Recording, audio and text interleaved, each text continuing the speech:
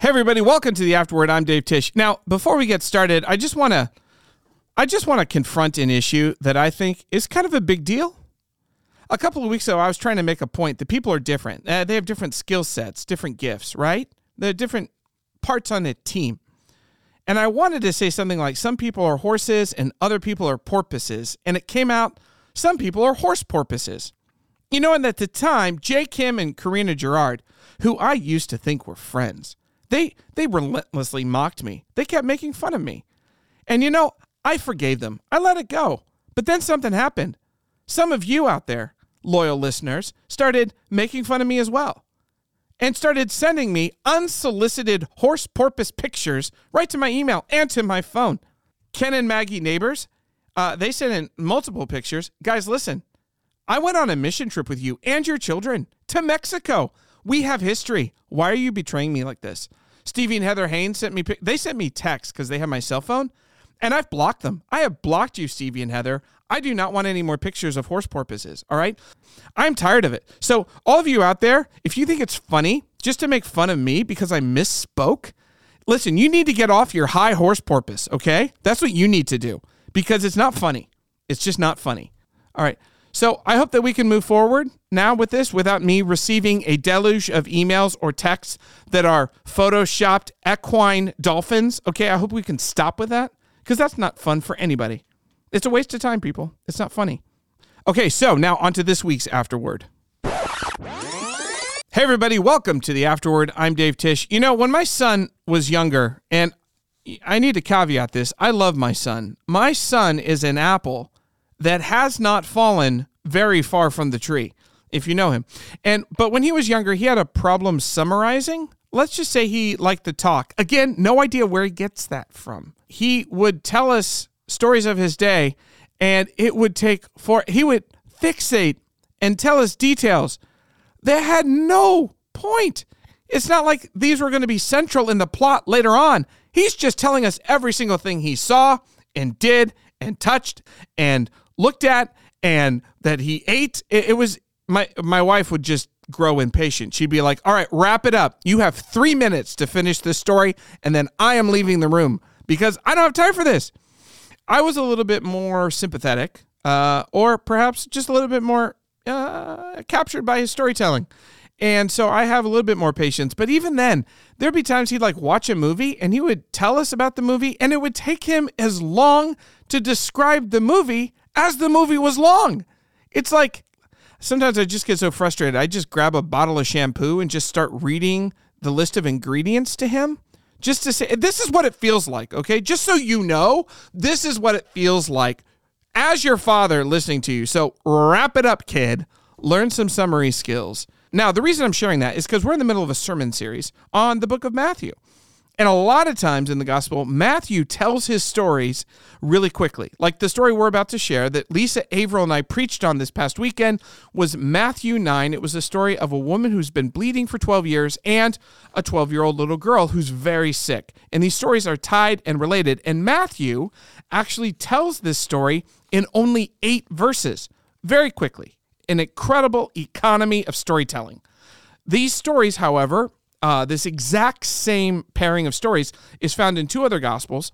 It's found in Luke 8 and in Mark 5. Luke takes twice the amount of time that Matthew does. It takes him 16 verses to tell the story. And Mark 5, Mark tells the story in 21 verses, the most long-winded. And that's what we wanted to focus on this week. This week, Lisa Averill and I are going to dig into all 3 different accounts and show how even though Matthew is the most terse and the most quick and the most speedy, there are some incredible details that are in the other 2 accounts that really enhance the story, add some color, add some nuance, and some incredible depth and beauty into the story. So we're going to delve into that. We're also going to talk about just the general lesson of this passage that Matthew is including. He's trying to show us that Jesus has the power to fix situations that seem too broken, and that with Jesus, it's never too late. The situation's never too broken, and it's never too late. This is what the kingdom of God breaking into the world is like. And so we're going to be talking about that. So I'm joined by Lisa Averill. Let's just dive right in.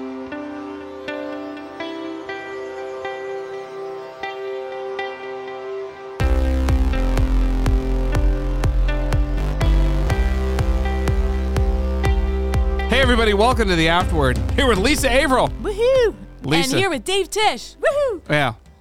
The two of us. Very exciting. So here's the thing. This passage of Scripture actually might be one of my favorites in the Scriptures. Really? I don't know. I've preached on this at summer camps for youth, and it like super duper is emotional. So here's what I like to do. We read from Matthew chapter 9. And the thing is, this story is recounted in two other Gospels. Yes, it is. And the Matthew version is dramatically shorter than the other two. Yeah. Matthew's only 8 verses to tell this whole story of these two characters, the bleeding woman and Jairus' daughter. Right. Mark gives it 21 verses. Luke gives it 16. And so, because Matthew is so terse, so Hemingwayly short, concise, yeah.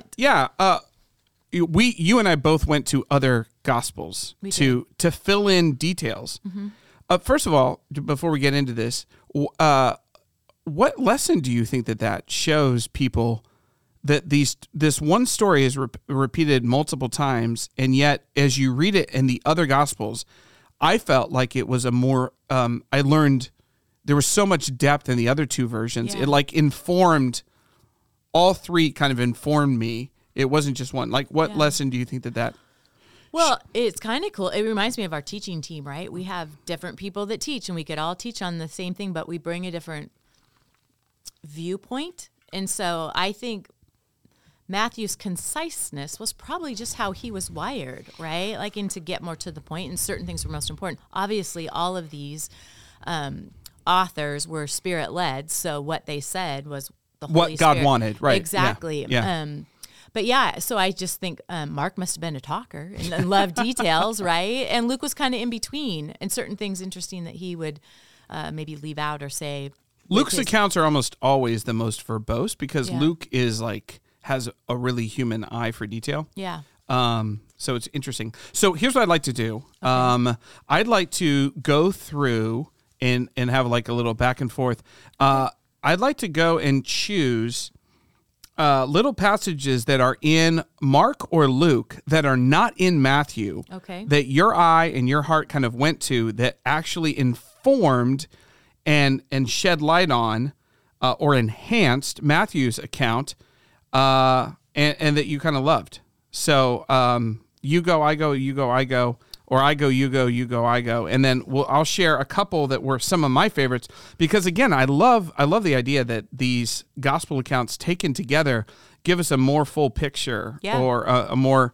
It's like 3 witnesses kind of witnessed an accident, and they're all giving us details that like inform the other ones. Does that make sense? Yeah, I feel like one drove by, parked, saw it from a little closer, and the other and one got was out. there. Right, right there. Oh, that's true. Yeah. That's funny. That's why funny. don't you go first with yours, and then I'll fill in with some others that I came up with. Do you want me to go silly or deep? Oh, Dave, it's not you without silly. Okay. But I'm going to need you to go deep too. Okay. We'll start with silly.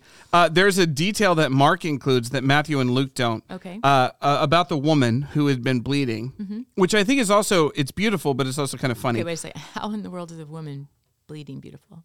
No, let me explain. Okay. It said that she had suffered a great deal under the care of many doctors. Yes. And had spent all she had, yet instead of getting better, she grew worse. I love that because it shows the desperation of her in a way that Matthew kind of glosses over. Now, saying that she's been bleeding 12 years for him, probably enough. Yeah. But he adds this detail that she had suffered a great deal under the care of many doctors and had spent all she had, yet instead of getting better, she got worse. Yeah. There's a desperation there. There's a coloring to her situation. I think it's funny because Luke, the doctor, does not put this detail in. Oh, interesting. That the doctors couldn't help her. So Luke's like conveniently leaves that out. Luke says that no one could heal her. He just, no doctor, Luke. I thought that was but it's kind of funny, but it's also, I just think it's a beautiful detail that shows us the desperation of this woman. Yeah. And it kind of colored it. Well, what was one for you? So that's my first one. Yeah. Why don't you give me Your one? first one. Okay, I'm going to kind of skip to the end, actually. actually. Got it. I don't know why, because that's just how I'm thinking. So in Matthew 9, it leaves out this whole part at the end where in actually, I'm sorry, hang on, let me find it here. In the Mark passage, it says, after he put them out, he took the child's father and mother and the disciples who were with him and went in where the child was.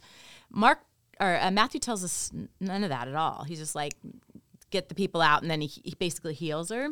And I just think he could have left, mom and dad outside and even the disciples and just gone in himself. Yeah. But I think there's something in him including this. Jesus, yes, ability to heal, but also how much he cares. Can you imagine as a mom and a dad? Like, I'd want to be there next to my child. I'd want to see, and the fact that he didn't just heal from a distance, because we've seen different examples too, where Jesus just spoke a word with the centurion's son and he was healed. But he went and took them privately. Yeah. All the people that were wailing, all that, get away. But I want to look you in the eyes, and I want you to see that I'm taking your daughter's hand. Like, I care, and I'm going to speak into her. So I just love the personal, human, intimate part of that Matthew, for whatever reason, didn't give us any of that. Yeah, that's really beautiful. Mine is related. This is actually probably my favorite moment in the account. It's not my favorite moment, but man, it's when Matthew does not record this. It's the moment when they, and Mark and Luke both include it. In the Luke account, what happens is Jesus is kind of interrupted, and the woman who's been bleeding kind of takes some time, and then they go, and somebody comes up to him and says, comes to Jairus, and what do they say? Your daughter is dead. It says, while Jesus was still speaking, some people came from the house of Jairus, the synagogue leader. Your daughter is dead, they said to him. Why bother the teacher anymore? And that moment, first of all, Matthew doesn't record the synagogue leader's even name. Right. Luke does, and so does Mark. But in that moment, I love this moment because it's like Jesus is detained healing this other woman, and like the Jairus has got to be like, come on. Yeah. Like, this is time is of the essence here, Jesus, right? Like, absolutely. This is important. And then those words, your daughter is dead. And just as a dad, as a guy who has a daughter, those 4 words are the worst horror. Like, that's the worst possible sentence that could be uttered to me in this world. Yeah. Like, more than you have cancer, you're going to die, all that, nothing. Your daughter is dead is like the worst. And it says right after this, Mark includes this detail that overhearing what they said, Jesus told Jairus, don't be afraid. Yeah. Just believe. Yeah. I love that moment because the only emotion in that moment is just sheer terror. Mm-hmm. And he's like, don't be afraid. Yeah. Like, come with me, follow me. Yeah. Like you and I, just follow me here. Yeah. And don't be afraid, but believe, and your daughter will be healed. Like, he actually told him. Yeah, Luke right? Luke includes another clause. In the Luke version, don't be afraid, just believe, she's going to be healed. Yeah. He tells him the end of the story, which is incredible. Which I don't understand why Matthew doesn't tell you that. Yeah. All of a sudden, we're at the house, and there's so much in what you just said. Yeah. So much in what you just said. And I also think that's the reason that Jesus healed the woman publicly. Right? Because Jairus needed to see her be healed, to have that faith that he could say about his daughter when the friends came and said, hey, your daughter's dead, no reason to bother him anymore. You just wonder if Jesus looked at Jairus as he's healing this woman, like, are you seeing what I'm doing here? Are you seeing what I'm doing here? Little do you know. Yeah. But then he actually said it in Luke's. Well, it's interesting. She's like you said, she's kind of doing this in secret. She's like, I just need to touch him. That's enough for me. Yeah. That's the Messiah. When the Messiah comes, if I just touch the edge of his cloak, I'll be healed. And he's he's like, he heals her right in front of Jairus. That's just by touching his cloak. You know what I'm saying? Jesus, there must have been a thought in Jairus, well, if he can do that just by touching him, right? then this guy's Superman. There's something else going on here. Yeah. No, that was good. I love the emotion of that. Okay, what's one for you?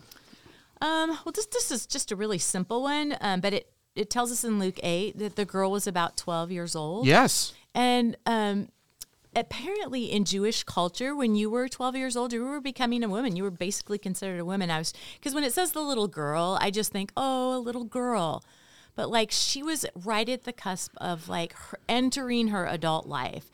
It doesn't say that in Matthew. It doesn't give her age at all. No. Yeah. And so I think it's significant in the sense of, to your point, of the loss of your daughter, period, right? Yeah. But also like in the prime, like she's just finally, he's gotten her to this point. And I mean, they got married off young back then. They started having kids young. Like she was just getting started, and then bam, tragedy looks like is going to happen. Hey, what's up with the 12? It's the woman been bleeding for 12 years. The girl's 12 years old. Like what's going on there? Did you read anything about that?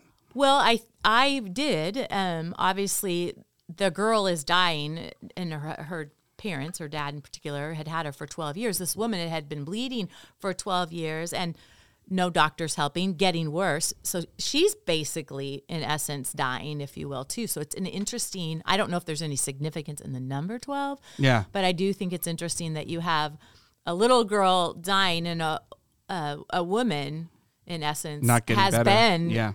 Her body physically, in essence, sick and dying for 12 years. That's an interesting point. 12 is kind of a number of perfect community. 12 tribes of Israel. Yeah, you hear that. But do you think it relates? I don't know. It does. It's but they're so intentional. They throw it in there. Yeah. I should probably do more research into that. You probably should. We're here at the 12-minute mark. That was a joke. Oh, there we go. Should we move on to something else? Okay. Okay, let me tell you. Let me. Okay, so this is crazy. Matthew doesn't record this, but Luke and Mark do.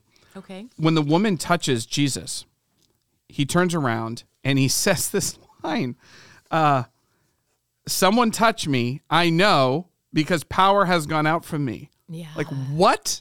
Isn't that crazy? That is crazy. And in Mark it says that once Jesus realized that power had gone out from him. Like, what? Like, that's crazy. That's just, so that's a little bit of a mind-blowing. I don't know what to make of that, except that that's nuts. Do you ever feel like power goes out No, of you? not like I that. feel like when I'm exhausted, but that's not power. That's just like I'm tired. There But are certain to people when they physically try to talk to me. That's true. I remember when I was a parent of little kids, and my son especially, he would just go on and on. Yeah. And he would tell me all the details. Yes. There was a little bit of that, but no, that's insane. Like the power, like what's going on? That's something that's worth thinking about. Okay, you have one more. I do. Do I? Do you? Do I? I don't know. Do you have one? I can't. I think in the passage in Matthew at the very end, he just says the girl got up, right? Like he heals her and the girl got up. But in I think it's in Luke, it says to her, then Jesus told them, give her something to eat. So she stood up. He actually, again, kind of meets the practical and physical needs. I can't imagine if you've been sick, and on your deathbed for that long, like you would be hungry. You would, need to get up and start walking around, get your strength back. And I just think it's great how, yes, he heals, but he also does the practical things. Like he's this, I don't know, like it's amazing to think he brought someone back to life, right? Yeah. But he also cares that she has food, It reminds me, there's a couple times in the New Testament where Jesus feasts with people, he eats with people. It's like, imagine she's brought back from the dead and he's like, hey, have a meal together.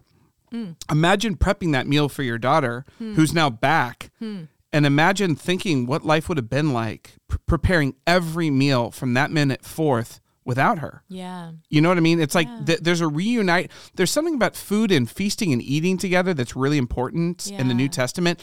I even think about how heaven is described, how Jesus talks about heaven as like a banqueting table. Yeah. And even in Revelation, there's this sense that there's meals together. There's a feast. There's something. And then even when he comes back, what's he do with his disciples? I think we already talked about this in Matthew or in Easter. I guess it was in Easter, the Easter message.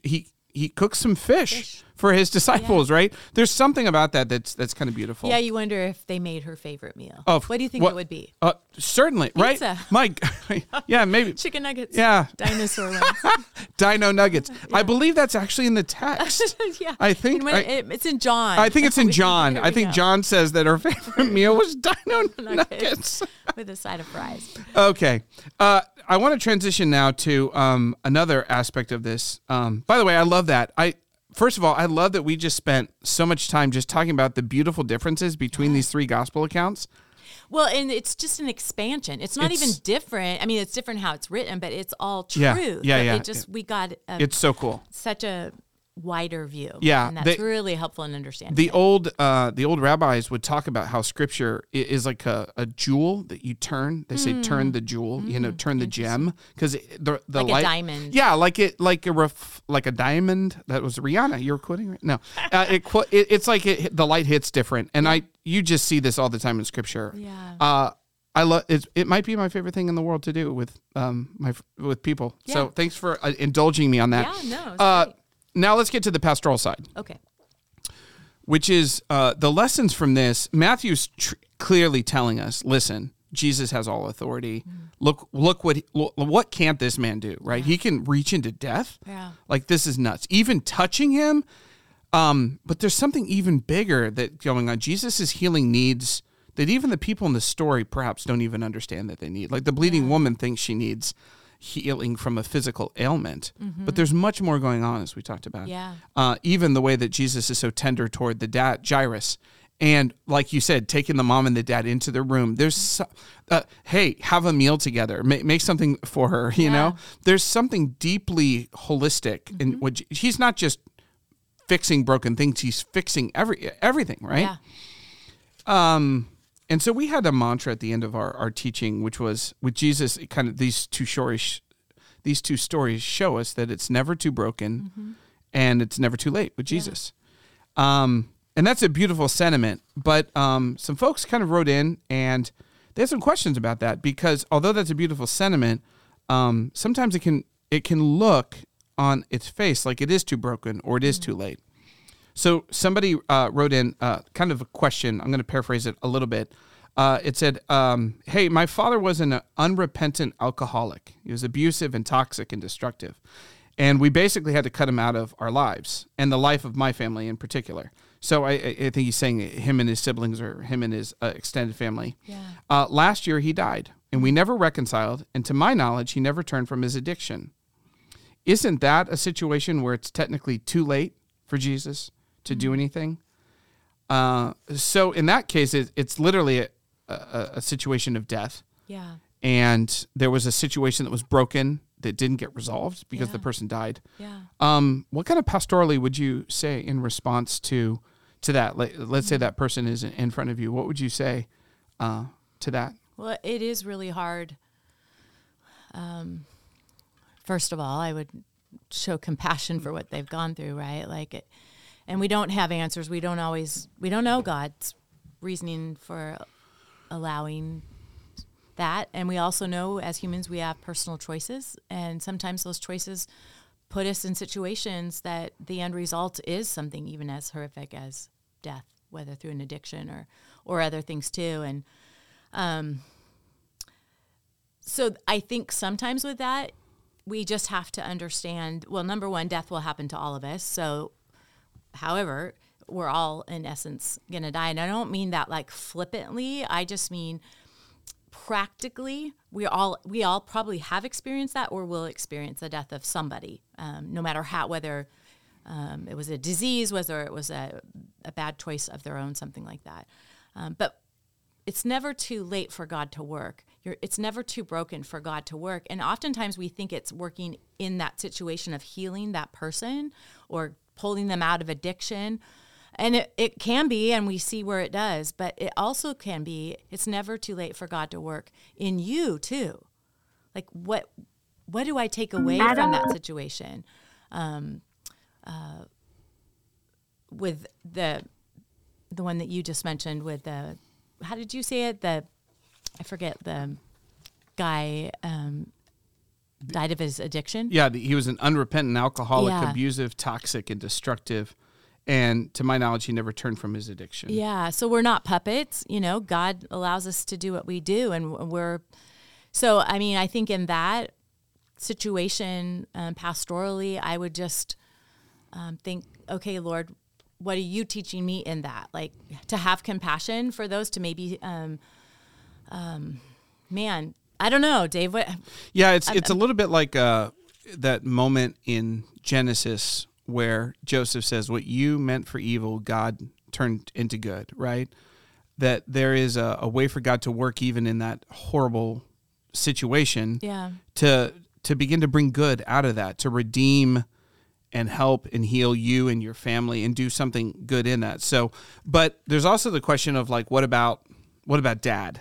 Like, isn't it too late for God to do anything for dad? And you were at a pastor's conference and you kind of threw this out there, and some folks had some things to say that you thought were also kind of helpful about of course, God can still deal with us and our brokenness and the horrible things that happen to us. And that is, I think, where our focus should be. Mm-hmm.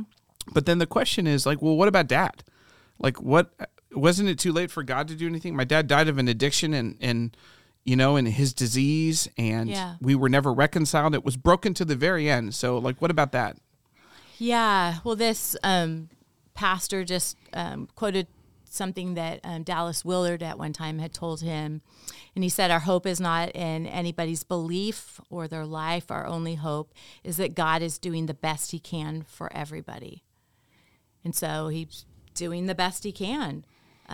Because people have free wills. They have the choice to make, and oftentimes we have no control over that. But that what that does is it allows us to have this deep, settled sense of God's goodness and his activity, that he's doing the best he can with everybody. Yeah. But it also has an edge to it, which is that in some situations, people choose not to cooperate with God. They choose not to. Yeah. They just shut God out. They just say no. And we've seen the opposite. I know you and I have seen lots of situations where there's a situation that seems impossibly broken. Yeah.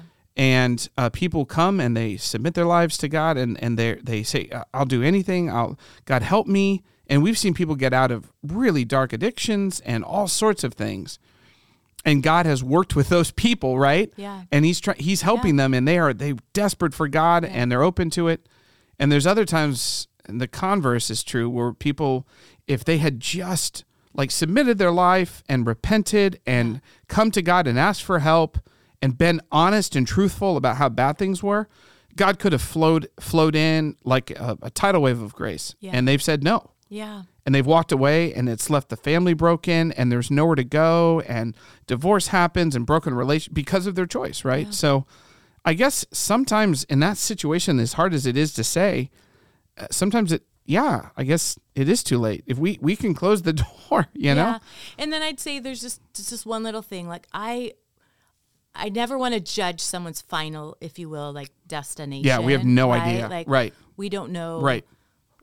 What God has said, what they've said to him, like in that last minute or at some point in their life, I don't know. So I don't want to be naive with somebody's life that seemed so like stiff-armed to God, but at the same time, I'll leave that to God. How about the thief on the cross? Yeah, right.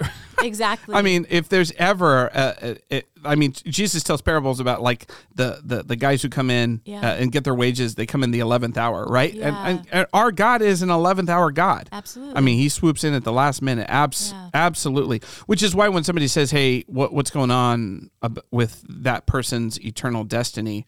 There's no possible way for me to know. Yeah. But instead, let's focus on you. Okay, well, I don't know about your dad and what he did, but let's talk about you. Yeah. And let's talk about what the lesson is from your dad's life. Yeah, no, that's good. I like and sometimes, I had a friend who had something similar to this. His father also was an alcoholic, and alcohol destroyed his life, his dad's life. And so he made a decision that honoring his mom and dad meant honoring the things that destroyed his dad's life and then not going toward those things. So like if my dad had been right in his mind, he would tell me, if he'd been freed from this, he would say, don't be an alcoholic. So I'll fight against that, even though that's a pattern. So it was like a way to honor his dad because he saw how destructive it was in his dad's life. Yeah. It was a way of like honoring his dad because his dad would say, stay away from the bottle. This is the worst. I've ruined my life. Don't be like me. You know what I mean? It was like there was a sense in his best moments, his dad realized how destructive this was. He just couldn't get free from it. Yeah. But then his son was like, well, I'm going to be free from it with Jesus' help as a way to honor my dad. So that was like a way that he kind of connected with his dad's brokenness. Yeah. And I guess too, Dave, as I'm thinking while you're saying this too, one of the best things that we have with God is that he's there with us in the brokenness, right? When we say it's never too late, it's never too broken, no matter what it looks like on the outside, the circumstance, it's never too late to invite him in, to allow him to give you the comfort that you need. It's never too broken to let him weep with you, alongside you, to carry that burden that you carry and to give it to him. So I would say pastorally, we always think, well, then he's going to fix it. If we say it's not too broken or it's not too late, then that means he's going to last minute come in and make everything happen good. Yeah. Happy ending. Yep. But it's so much deeper than that and so much more personal than that. And I think that's what we see in these two stories too. Yeah. There's the story that we read that we've read many times before and like, oh, he healed a girl, rose from the dead. Like, that's amazing. But then he also this pleading woman. Yay. But it's like, oh, no. Did you see how he did it? Did you see how he was with them? And I think that's one of the things I can hold on when it feels like my circumstance, it was too late or too broken, but God is still there with me. In a macro way, he does fix both these situations. And in a macro way, Jesus will fix everything. Like I know that you're in life groups with folks who, and you're walking very closely with some friends who have dealt with some pretty tough cancer diagnoses. Yeah. And so, I mean, they have to be dealing with that. Like, is God going to fix me? Yeah. Am I going to be healed? Right. Like, as you walk through them with them, is this kind of their hope too? Well, I think it's everyone's hope, right? And there are the ups and downs because both of them have pretty serious stage 3 type cancer. And so they've gone through the ups and downs, but what I have seen be consistent for them at least was their faith, which is what we're seeing with these stories too. It's not just being near Jesus or thinking about wishing and hoping, but like desperate for a healing.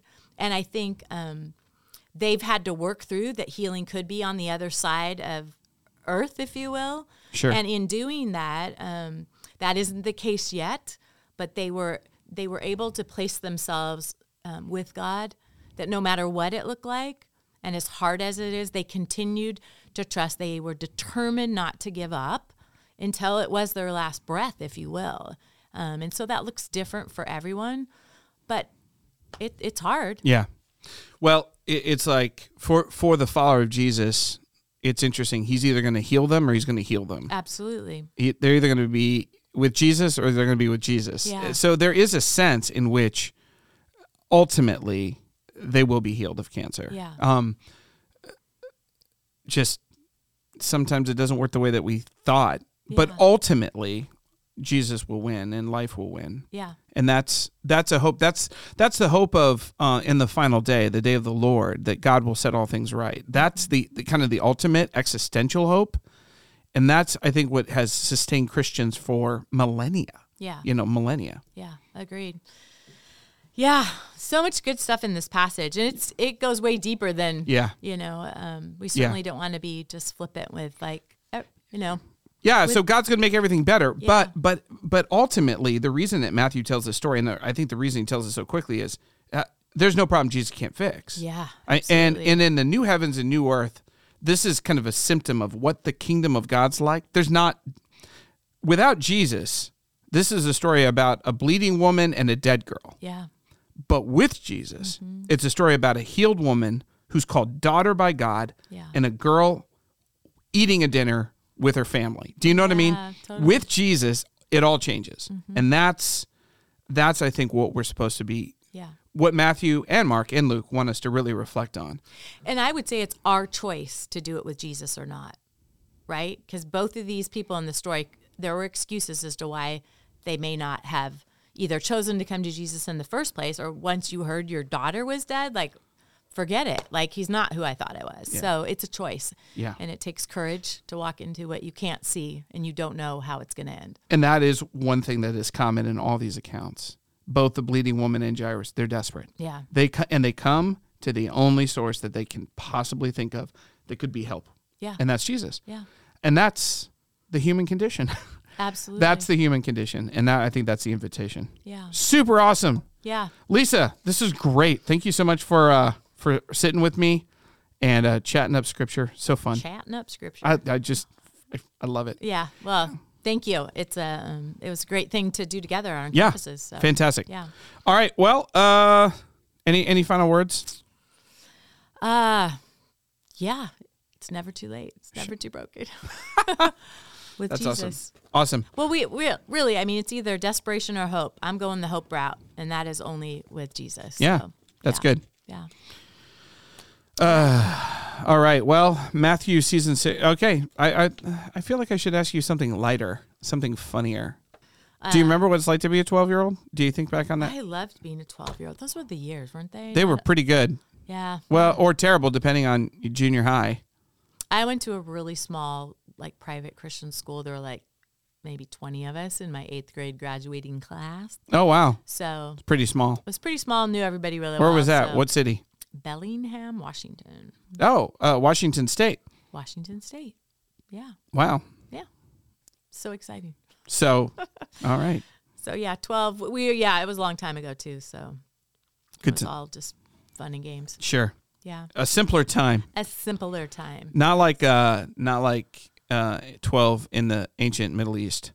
No, and not like 12 now even. Oh, yeah, that's true. Right? Like, yeah, it does feel different. It is different. Yeah. Yeah. I It's- was afraid of falling off the monkey bars. That was like my big. Right. And now it does feel like different things are being foisted upon 12-year-olds that they have Yeah. to deal with, and complexities that are I didn't have to deal with for Yeah. sure. Yeah.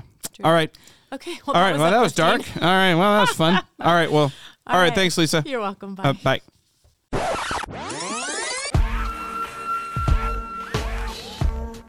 Just want to say thanks to Lisa Averill for stopping by. Join us next week when we're going to be in a discourse of Jesus where he sends out his disciples into the world and talks about the very mission of God, the Missio Dei. What's God up to in the world, and why it's so important that we understand that and join him. Otherwise, we can tend to make Jesus and his life all about us. So we're going to talk about that. Jay Kim will be by, and we'll see you next week.